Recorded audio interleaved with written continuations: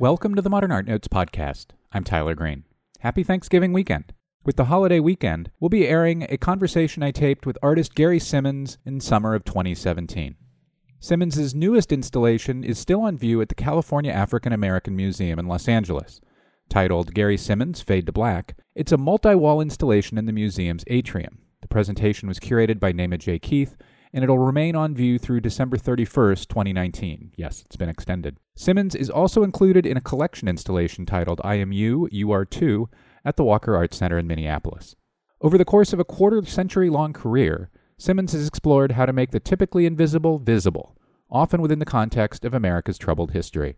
In 2002, the Museum of Contemporary Art Chicago debuted a mid-career survey of Simmons' work that traveled to sites Santa Fe and the Studio Museum in Harlem. Seems like it's time for another one of those.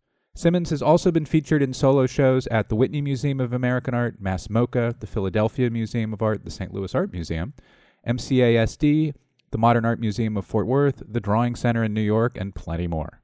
Gary Simmons, after the break.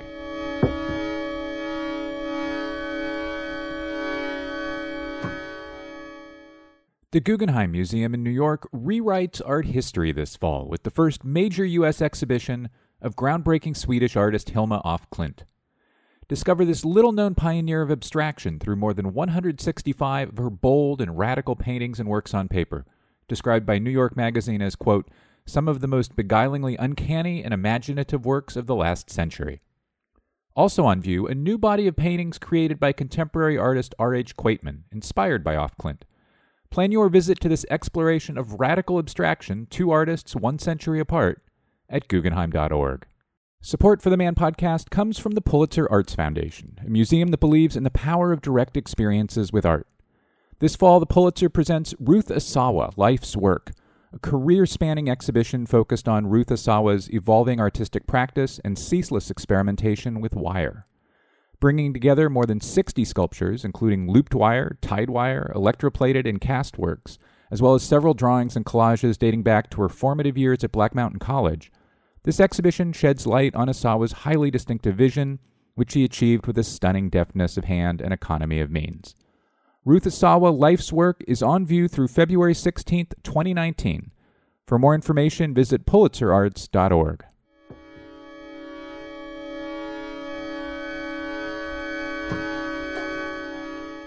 And we're back. Gary Simmons, welcome back to the Modern Art Notes podcast. Thanks, Tyler. It's great to be back. For years now, you've been making work about objects or ideas that are partially erased from popular culture, so making the invisible visible, but in a way that reference its fadedness. The words in the lobby walls at CAM, which is a great but also challenging space that it's really exciting to see them activate, are phrases such as moon over Harlem and midnight shadow and freckles come home and many more. What do the words or phrases reference? Fade to Black is the title of that project, and all the phrases are really titles of early Hollywood film productions that were mostly, if not all, African-American actors and actresses from the silent and early talkie era. So they all, it's not all of the titles, but it's a selection of titles, I should say it that way. So why these films, and in some cases songs, and of course I think at least one of them is both a song and a film title. Why these? What got you interested in them, these specific films? Well, film has always been a really kind of place that I start. When I start a project, I sort of mine through a lot of film references and things like that. I think since the early days of doing the wall drawings, even the scale, all the wall drawings are usually scaled to the kind of silver screen. You mean the ratio as well as the size, yeah. Yeah, and just that kind of cinematic effect of the sort of rectangular box that the screen represents. And when I walked into the CAM lobby, I really sat with that space for a long time because it's got its own challenges. I think that, the architecture is from a period that, was difficult. I mean, the ceiling alone is on a curve towards the front entrance of the space. So it has this sort of presence that needed to be studied. So I sat in the lobby for a long time, and watched the way people moved through the space from room to room and show to show, and how they hung out and lingered and things like that, and really watched behaviors of how people were moving. And it seemed to me that the walls had this way of almost like growing out of the ground. They sort of stepped up, very much like a wedding cake kind of thing. And it had this feeling of motion, and the movement of bodies going through the space side to side, and these walls going up and down. It had this kind of film reel effect on me. And so I kind of started there. And then there's sort of 5 sections in the lobby. They're separated by these concrete columns. So it felt very much like strips of film. And I like the idea of creating a sort of credit roll, either at the beginning or the end of a film, where you're looking and you're seeing who's the DP on a project, who's the director, who's the best boy, things like that. And it sort of came from there. So at that point, it sort of grew for me conceptually what this project was going to take on. And I knew I really wanted to work with actors and actresses that have kind of disappeared into history, that were part of the forming of early Hollywood, that, as we know it now. So people like Hattie McDaniels, who, was a very early Academy Award winner, actually. But when you think of a film like Gone with the Wind, you're thinking of the main characters, and then, she's sort of disappeared into the background. So I really wanted to kind of bring them to the surface again, and, deal with the kind of, not really disappearance, but definitely the blurring of them into history. Do you want people to recognize that these have to be film titles, that people may not know immediately what they reference, especially, say, younger people, but that perhaps not knowing what they are will motivate them to find out? Are you kind of hoping it launches people's own dives into a certain history?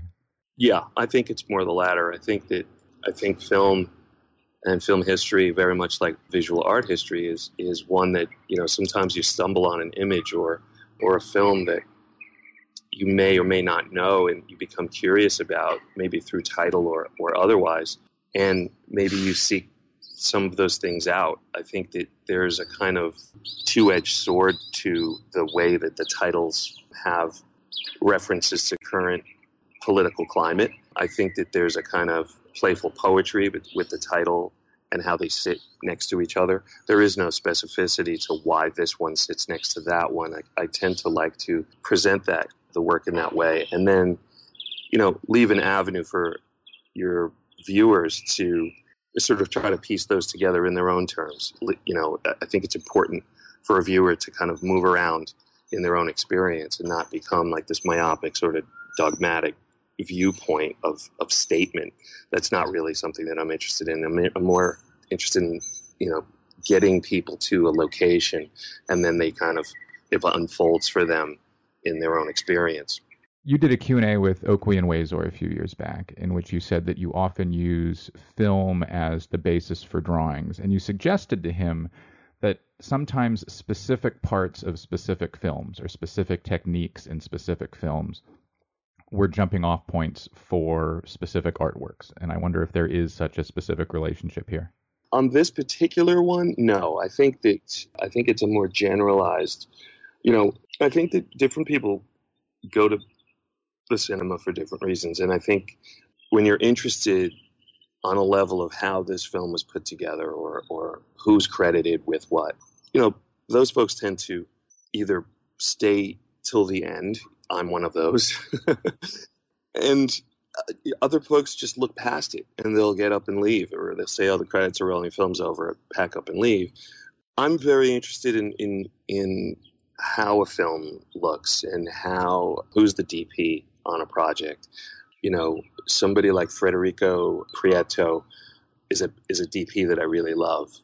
I'm friends with Arthur Jafa and AJ and I have worked on projects together where he invited me in to be an art director or assist in some way visually on some things.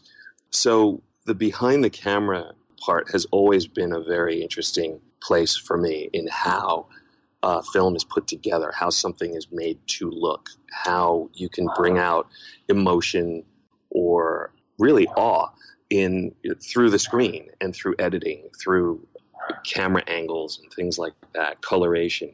I think those are the things that really go into how I approach an erasure drawing. The speed or the motion in something has a relationship to, I can look at a film. I'm obsessed with films like Bullet, the Steve McQueen car chase movie, and the way that those shots are constructed, or the 7-Ups from the early, like a lot of those early 70s car chase movies are have the action where cars and figures are moving through a static screen. It's not as much of it may not be a panning situation, or they'll zoom in and out in certain places to heighten the activity. So, we're sailing a horror movie where they'll slow down for a dramatic effect and then pull back to create this kind of immediate shock in the frame. So those things are kinds of areas that kind of influence how I'll think about the way an image, although I'm working two-dimensional and it's static, I try to create that kind of movement within the wall drawings themselves. So those are other areas that I'm also, in addition to the conceptual end, the physicality of the way film is constructed are also parts of what goes into it. Well, speaking of that physicality, I had never seen a video of you or seen you in person making an erasure drawing until the LA Times made one or published one of you working at CAM. We'll either embed it at manpodcast.com or link to it. So I don't know if you played up for the camera or not, but the video really emphasizes the physicality of the labor required to make these pieces, especially because of their enormity. So is physical labor part of the conceptual underpinning of both these works and the technique you use to make them? Absolutely. I think it's funny, just as a side note, that, for years and years, I never allowed cameras into me doing the wall drawings because in a lot of ways, it's just something that I've always been very private about. And I think that the drawings end up being the kind of residue or what you see from a performance that you never see.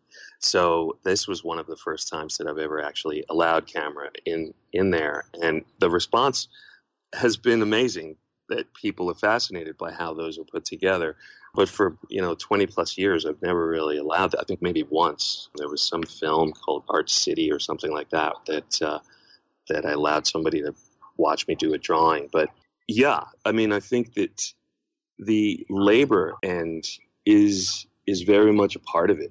I think that they can be emotional for me as well. It's not just a means to an end. I think that sometimes the subject matter that I choose becomes a very personal experience, and I'm really working to obliterate that image or be hands-on, literally, to try to erase it. And that there's a kind of beauty in that for me, of trying desperately to erase this stereotype that will never go away.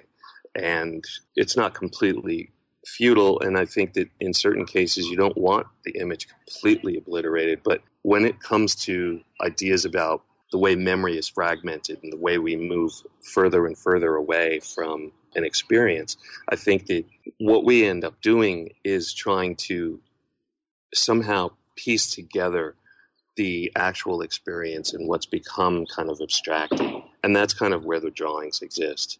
So there is a lot of labor that goes into them. I want to go art history nerd for a moment. When I see words and text used in visual art to establish or refer to an historical lineage that continues right through the artwork that artist is making, I think of Cy Twombly. And I know that Twombly has been important to you for a long time, but I don't know when you first saw his work or when you first started thinking through his work, and I wonder if you do. Twombly comes into play all the time. Did he early, or was that later Yeah, on? I think from even art school. I mean, I responded most immediately to Twombly. I like the immediacy of some of the gestures. I mean, I think for me, when I started early art making, I think that sense of, I've always been drawn to drawing. I've always been drawn to drawing. I think that for me, if I could collect, I would collect artists' drawings. I think that there's something kind of pure about mark making with drawing, that you're not as mannered when you are drawing. If you ask somebody to draw you a map to get to a shop somewhere, the first response that they have is usually to draw you a little map. I guess now, currently, you tell them their address and put it in their GPS. But this is the oldest I've felt in weeks. Exactly.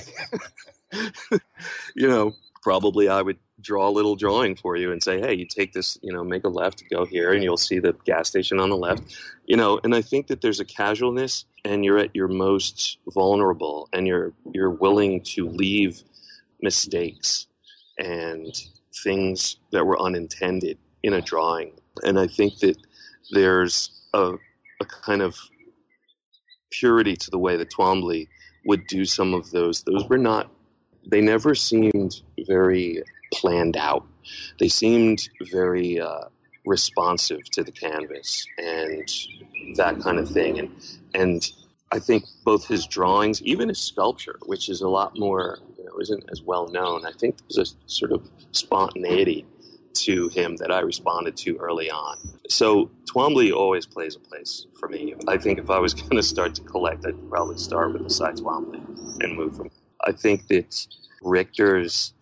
some of Richter's sort of drag paintings that he does have the same thing, where there's a kind of accident that's left behind, that kind of mark making. When you see how he makes them with the squeegees and he's pulling paint across, yes, they're figured out in a certain kind of color palette, but he tends to leave in marks that may or may not have been intended. And for me, I think that those are the things that I really respond to the most. And, even teaching my daughter drawing, I'll say, listen, you can either make a drawing with your eraser, in other words, removing the material from the paper. But if you're going to really get into mark making, leave those mistakes in there, work with your mistakes. I think that some of the best things happen out of things that you didn't intend.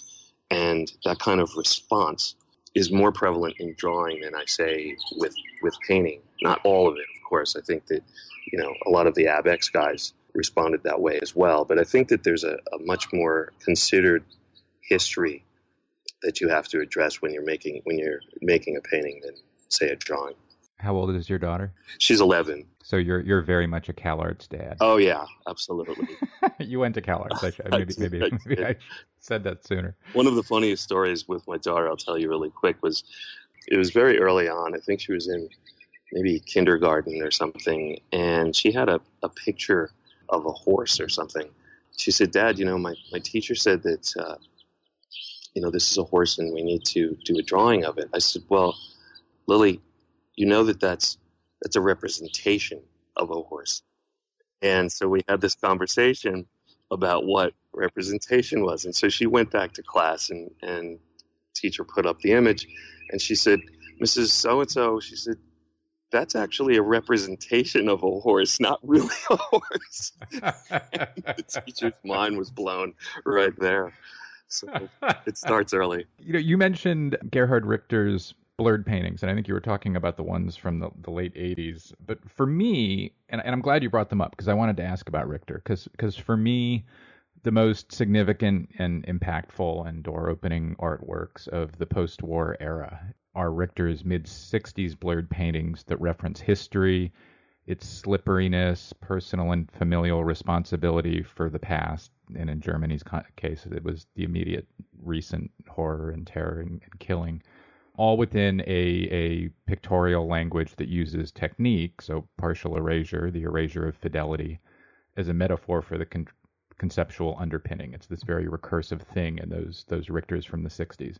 Were those blurs, I mean, given that you're dealing with some of the same questions of history, was Richter's blur from the 1960s important or of interest to you, or did you come to the blur through his works of the 80s or from someone else altogether? I think those 60s paintings had a big impact on me. I think that early on, when I was starting to make work, I was really influenced by Jack Whitten.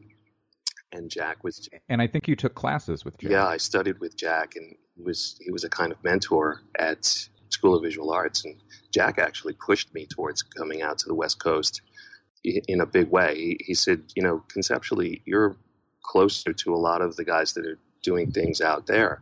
And at the time, I didn't really understand what he was getting at. I thought he was driving me away from New York. And I was born in New York. So it was sort of, I said, what are you talking about? And when I got here, I understood more clearly what he was saying. And so I think Jack, and looking at some of Jack's paintings, had a similar impact as well. But the Richter paintings were particularly of interest for me because I think that he was dealing with a certain kind of history, like you said. And for me, I was studying at the time with a lot of minimalists. I was looking at a lot of the 60s boys, the Robert Morrises, the Shapiro little houses. I was looking at, a lot of Michael Asher and, conceptual work, Doug Hubler, Baldessari, people like that. And I think that blend of minimalism and conceptualism for me was the foundation of things. But for me, what was troubling was that I couldn't find my own personal experience through some of those work. That reduction in image needed to be a little more personal. And so that's where I think some of the politics sort of entered it for me. And I think that I aligned myself with some of the ideas that Richter was already, kind of charting out. His in a different territory, obviously, but I think the application and the blurring had similarities. And once I discovered that, I really got into the way that Richter, for me, it was more Richter than it was Polka. And it's almost like you had to make a decision between who you camped out with. And Richter had a politic that was sort of very powerful, but at the same time, he dealt with beauty in a way that I felt very much drawn to. So there's a way of trying to deal with politics without becoming, I like to say, I can get more out of a conversation with somebody than I can with getting on a soapbox and screaming at them. So the way that he embedded politics into those paintings was something that I was after myself. So I would say that probably those 60s paintings came first, and then, the way that he moved to the 80s paintings and those beautiful, color-filled drags, those were heavy influences for me. So speaking of Jack Whitten, as you mentioned, you took classes with Whitten at SVA. Whitten made his own blurred paintings with a tool he didn't call a squeegee, but that he called a developer. Were Whitten's blurs important to you in any specific way, either in the physicality of them or in the way they were made or the continuation of the Richter tradition or something, or a different address of the Richter tradition, maybe is a better way of putting it, or some other way? I think Jack had an influence on me in myriad reasons and places. I think that he guided me towards artists that I wasn't aware of. And the way that the removal of his hand from the paint and the performative aspect of it, the way he constructed those tools to get this end result, I think that Jack also made me very much aware of being an artist of color at a time where they weren't looked to in the same way as we are now. And he made me aware of the challenges and certain works that were going on that as a young student I just didn't know. And people like David Hammonds or, Adrian Piper. And those were really important artists for me to understand moving forward, that there was this history. And then purely I was really drawn to the way that he developed that tool and created it. And it was very specific to remove his hand from it. And just structurally, I think that Jack was a really interesting person to work with, and now become friends with. look to Jack and talk to Jack all the time, and he's a brilliant artist, and he'd been working with that type of work for a very, very long time. And I would probably say that Richter might potentially have been looking at Jack's work when he started the first in the 80s. I know Jack thinks so. I know Jack thinks so. So, I would probably, I don't think that's an accident. I think great work comes out of looking at someone else's work too. You're not going to wake up one morning and just invent the new mark making. But I do think that, it's important to recognize that there was this work before you and that you can take it somewhere else in your own terms. So Jack made me kind of aware of that. And then, I just think that the grace that he had at the time of recognizing that this guy is getting all this attention, and in Jack's head, whether it's true or not, I think that he dealt with it in a very interesting way. He stayed on his path, and he, continued to make the work that he's making. And, I think Jack's making some of the best work of his life. I've always thought that it's a really big difference between blurring a painting based on a photograph and blurring into complete and total abstraction. And it seems like, and still seems to me, that Jack Whitten's work must have been a crucial bridge between those two ideas. I mean, I think maybe we forget how hard, and maybe Richter's work is part of why, we forget how hard it is to get from representation to, quote, total abstraction. And his work, it just must have been really important at that moment. My guest is Gary Simmons. We'll be right back after a break.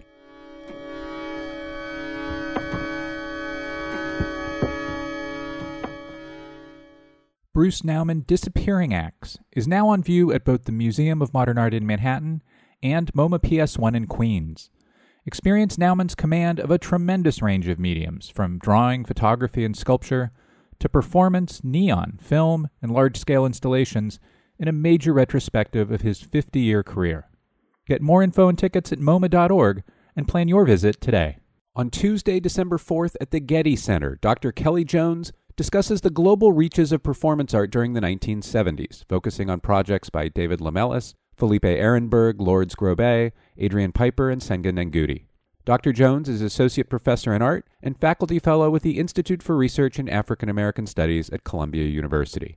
Get tickets and learn more about this free event at getty.edu/360.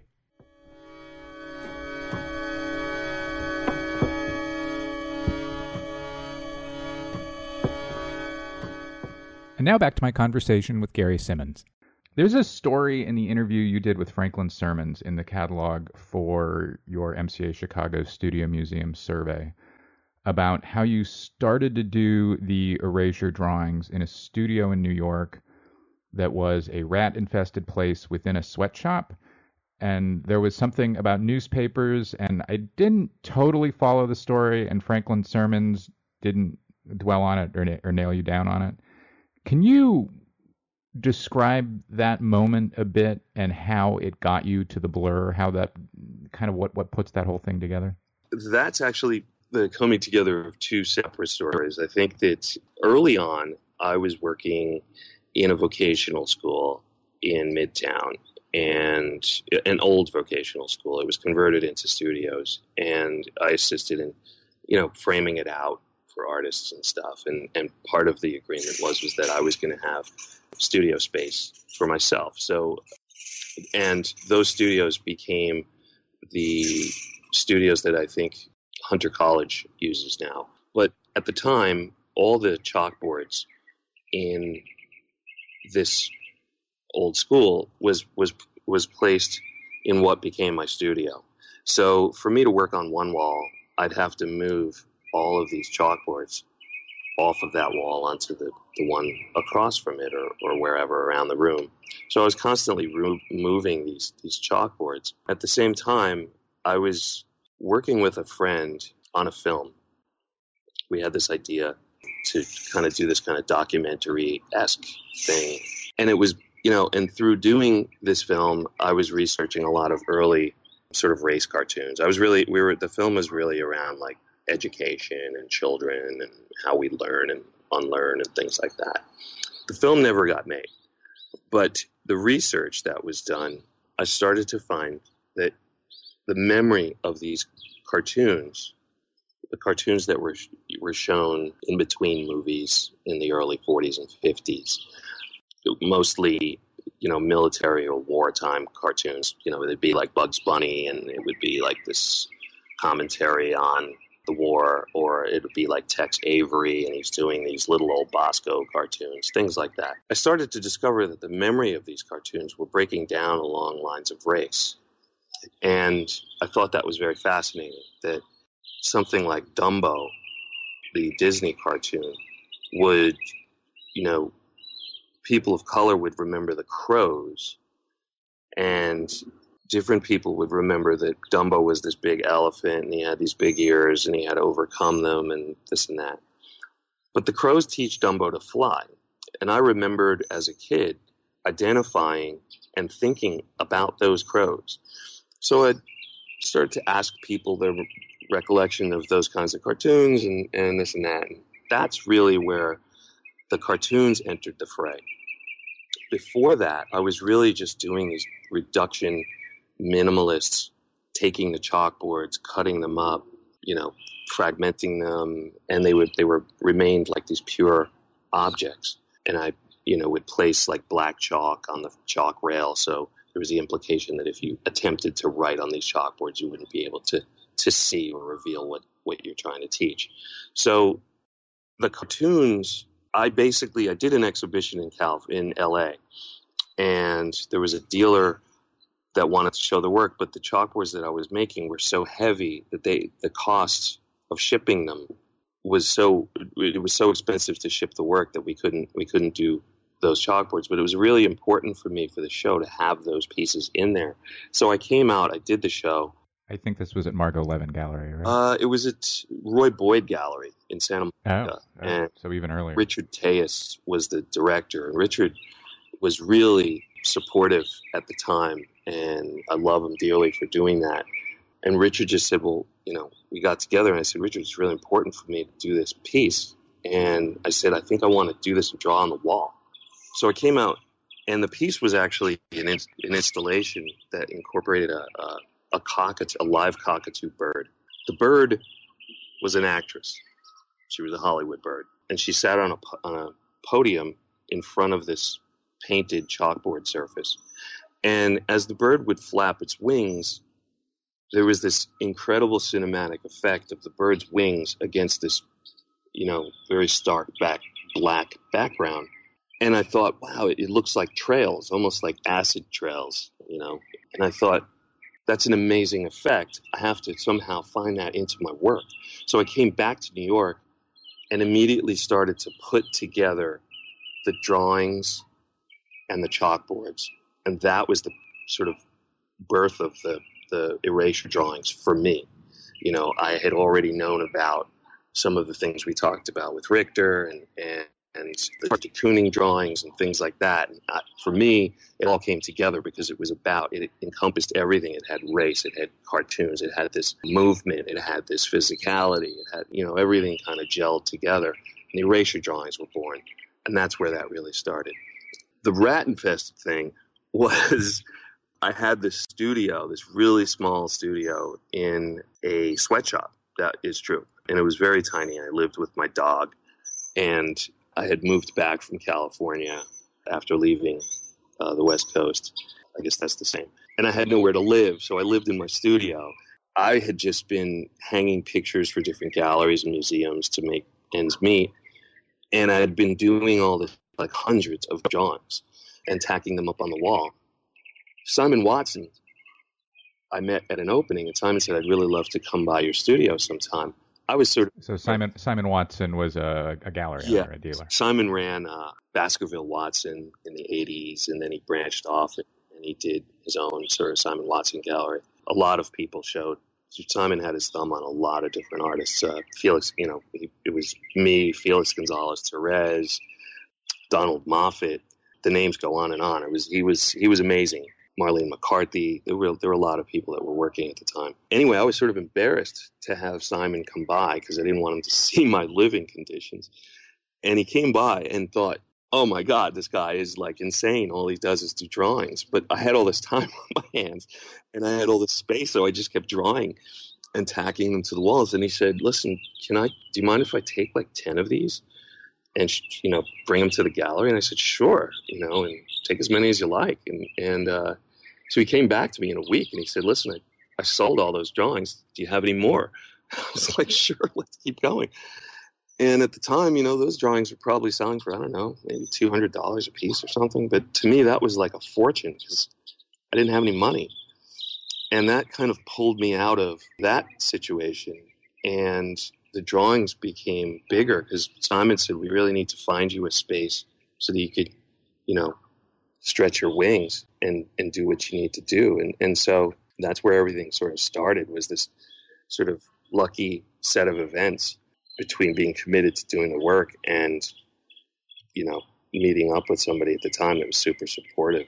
There are two more things I want to ask about. 16 years ago, you made a project called Ghost House. Could you quickly describe that project and explain why it was attractive to you? Ghost House, that's a great project. I'd been working, expanding the drawings, and a quick side note: I was fortunate enough to work with Robert Irwin at a certain time, and Bob Irwin was really important to me for a lot of different reasons. And this job came up. Started working on this installation with Bob in New York, and it was really a labor-intensive project. And we got to talking on the project, and I said, Bob, what are we doing here? And he said, well, we're really creating, like, altering or changing the viewer's perception of this incredible vista. It was an outdoor piece. So we ended up lowering the earth about 3 feet and lining it with this Corten steel. So you literally entered this space in nature and had a different view of this incredible landscape. And he's like, you can't really make anything huge and try to obstruct this. It's better to take that and alter the viewer's perception.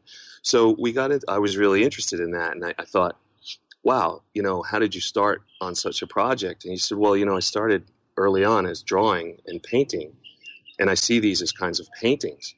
And I said, what the fuck? Like, what are you talking about? And he was like, I started on an easel making paintings, and that wasn't sufficient. So I got off the easel and I started making these large scale paintings, and then they grew from there, and the drawings became bigger and bigger, and the paintings became bigger and bigger. And soon enough, the landscape became the painting and my canvas that I was working with. So I was really blown away by the idea of constantly pushing the boundaries of drawing and painting. So I got to this place with the wall drawings that they got to this scale that I really wanted to actually take your kind of nuclear family house in the middle of the desert, something that's abandoned, something that's been left behind, that the object was equally as in a form of, deterioration as what the drawings represented, that there was this space between abstraction and representation. And so Louis Grachus was working at Site Santa Fe at the time, and Louis was on board with the show that was moving around from MCA and Studio Museum and all of that. But Louis said, listen, I have this opportunity for you to do this house out in the desert. So I jumped on it immediately. We jumped in the car. We drove out to Los Alamos, Las Vegas, New Mexico, and there was this town that was basically left behind. It was a ranch called Ruby Ranch, and there was a school, there was a general store, there were all these little houses that folks left behind on this incredibly large ranch.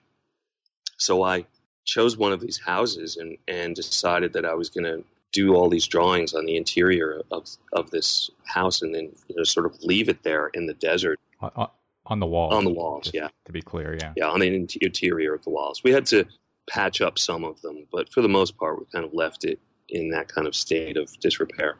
But it was a fantastic project to work on, and just being in that kind of a landscape, it was perfectly flat in every direction, and I was hoping to it became this place of destination. So people knew through the museum to kind of trek out there and go see the house. And I think that the landscape became part of the project as much as the house and the drawings were. And that, for me, was really important because it was the first time that I was able to actually use the architecture in its entirety as part of the dialogue within the work. So that's a real special project for me. You ended up anticipating my question because I was curious about what got you from kind of a school era influence in post-minimalist sculpture and with teachers who had that experience to actually doing something in the landscape. But it sounds like it was entirely through Bob Irwin. Yeah, I think it was. I think that, in addition to studying with a lot of great folks, I really look back now, having worked in making art for, since late 80s, really. I mean, I think my first show was in 88 at American Fine Art. But I've had some really great experiences, both with teachers and mentors and the time of working. I mean, I'm working in the mid 80s with people like Craig Owens and Douglas Crimp and Rosalind Krauss, and then having Michael Asher be, somebody that I look to, Baldessari, Witten, all those guys. And then additionally, I was fortunate enough to work as assistants on big projects like Bob Irwin's and, giants in the field. Those were kind of the foundation for how I kind of even conducted myself and the way you carry yourself and talk and, the importance of ideas and conceptual framework into your work were all very important for them in creating the newer generation. And they were really giving of their time and patient because, when I was a young kid in grade school, I didn't know about contemporary art or anything. I went to public school in New York and we went to the museum, but I didn't know about, contemporary art at all. Last thing I wanted to ask about Ghost House. Did you have, either at the beginning of the project or did you come to have during the course of the project, an interest in joining and engaging the American landscape tradition?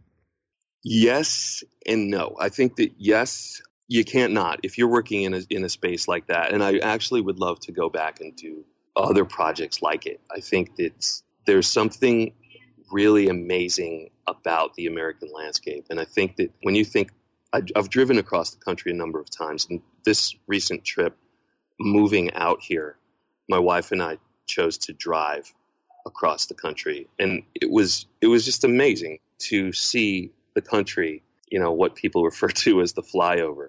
But to really experience the country, I think you really have to get out and move around and meet different people and see different landscapes, the way that the transitions happen across the country from, the Rust Belt into the South, into, the Southwest and into Los Angeles. Even just California alone has an impact on you. I think there's a tradition there that is very important. You can't ignore it. But do I try to embed myself into it? No, I think I probably use it more as a source for some of the politics, and I think it's a strength in that way. America's landscape tradition is a really white tradition. I think there are some ways in which there's some address of America's racial experience in the landscape that we don't usually think of there as being, such as at Yosemite. But did it matter to you, or does it matter to you, that that's mostly a white landscape, that America's landscape tradition is mostly a white tradition?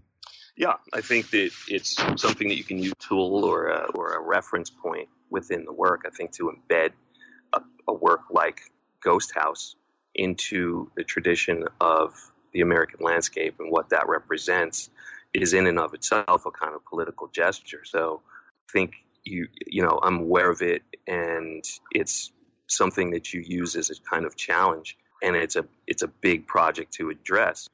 But to embed a work like that can be both part of it and critical of it at the same time, for me, is a very powerful sort of statement. Finally, earlier in your career, you made work that included Ku Klux Klan material, such as hoods in Duck Dunk Noose in 1992 and related material such as rope, as in Noose Flag from 1991. That's really loaded stuff, obviously, and eventually you moved away from it. And so far as I know, and I could totally be wrong, it's been absent from your work for a long time. What was the attraction of using such direct symbols and artifacts when you started, and why did you decide to stop using them? I think when you're a young artist, you have a tendency to want to make big statements. You don't know if you're going to get another opportunity to take on, to another opportunity again.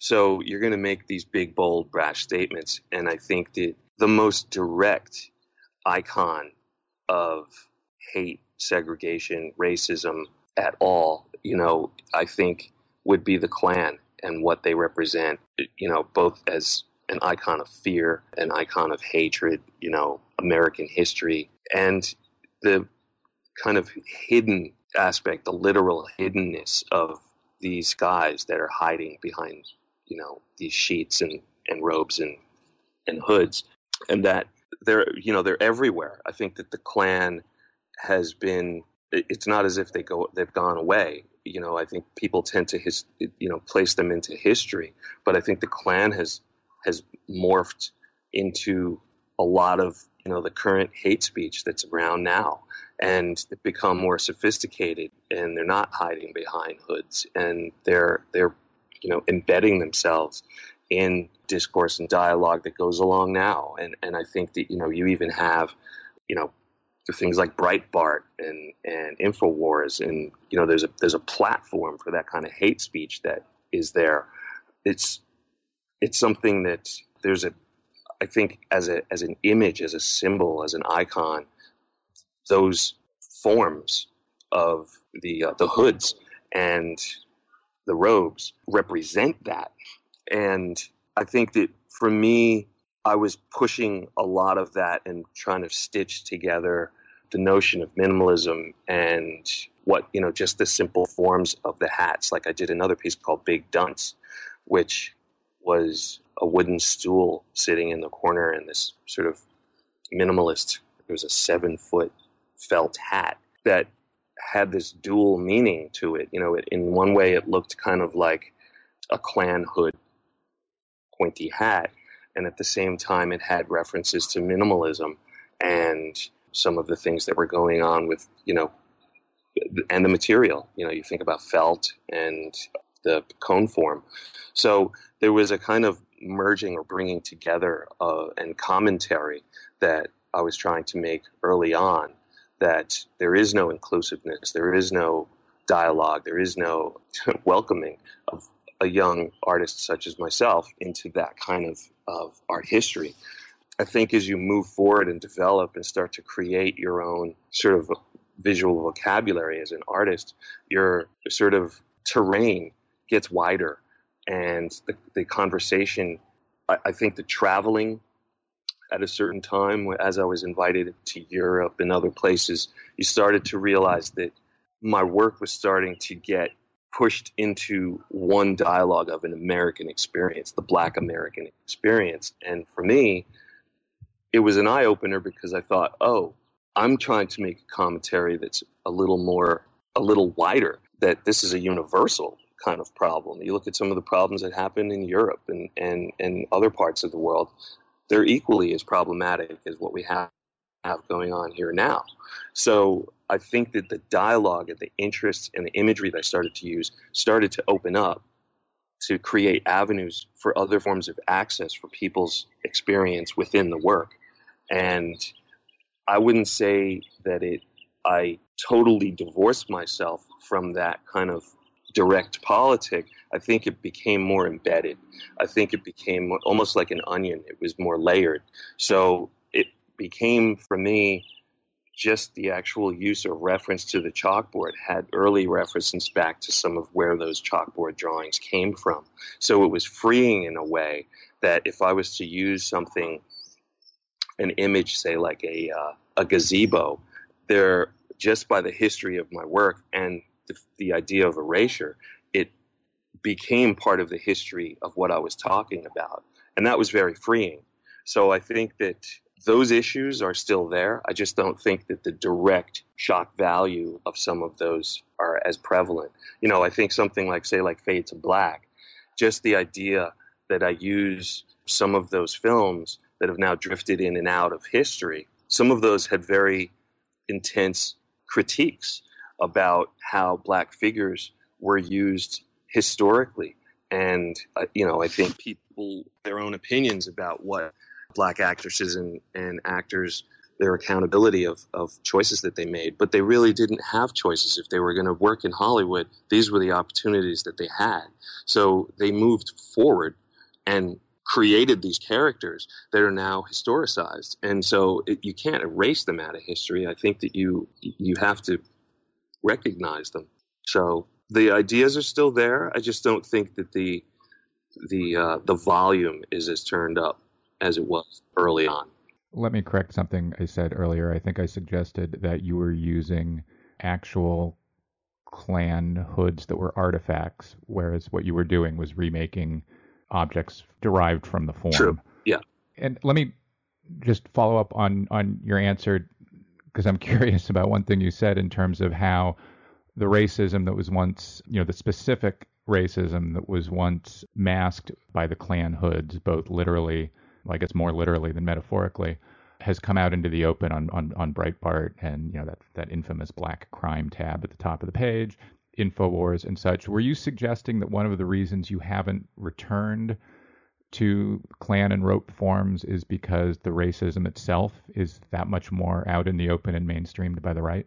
I don't think I was suggesting that I don't use it. I think that what I was trying to say is that I think that it's not, somebody asked me recently, because of all the sort of crimes against young Black men going on, what my opinions were on it. And I said, well, these crimes have not been, this isn't new. This isn't a new thing. We've been dealing with this for years and years and years. We just didn't have the use of technology. What's different is now you have iPhones and other forms of tech that can record these things. But, Eleanor Bumpers and Michael Stewart and Yusuf Hawkins and all those guys were getting brutalized and beaten to death in the 80s, and you can go all the way back to Emmett Till, and this is a constant ongoing thing. It's not new. It's just the tech has changed. And I think that in regard to the race thing, I think that the Klan has gone from like burning crosses and things and hiding behind masks to unmasking themselves and being right out in the open. If you listen to things that happen at Trump rallies, the division and divisiveness of speech and language, that's one of the things that's so powerful about language and using text. I think it has, in some ways, more painful historical ramifications than the immediate physical violence. These kinds of websites and things embed that way of thinking into minds that may or may not or are vulnerable. So if you're driving to work and listening to some Rush Limbaugh or InfoWars thing, that's sort of seeding itself into your mindset. And so it's almost like a virus that spreads. And I think that the tech has really moved that hate speech forward. And it's really super dangerous. How it would fit into the art practice, I can't really tell. But things like Breitbart are incredibly dangerous. And for me, it's just one of those things that you're seeing like just spreading like this horrible virus. I just listened to the president speak yesterday to a bunch of Boy Scouts. Now, these are like teenagers, and he's embedding certain kinds of language into his speech that... Yeah, it was explicit white nationalist language. Exactly. And, how these 12-year-olds are going to like take that information and move forward, they're impressionable. And so it's not an accident. I don't think that Trump is an idiot. I might not agree with what he's saying. I don't agree with what he's saying. But he and Bannon and all the rest of them are embedding that kind of language into his speech with the intent of spreading that message. So, I think it's it's a very dangerous moment. Gary Simmons, thanks very much. Thanks so much, Tyler. I always enjoy talking. That's all for this week's show. The Modern Art Notes podcast is edited by Wilson Butterworth. Special thanks to Steve Roden, who created the sound for the program. The Modern Art Notes podcast is released under a Creative Commons license. Please visit Modern Art Notes for more information. Thanks for listening.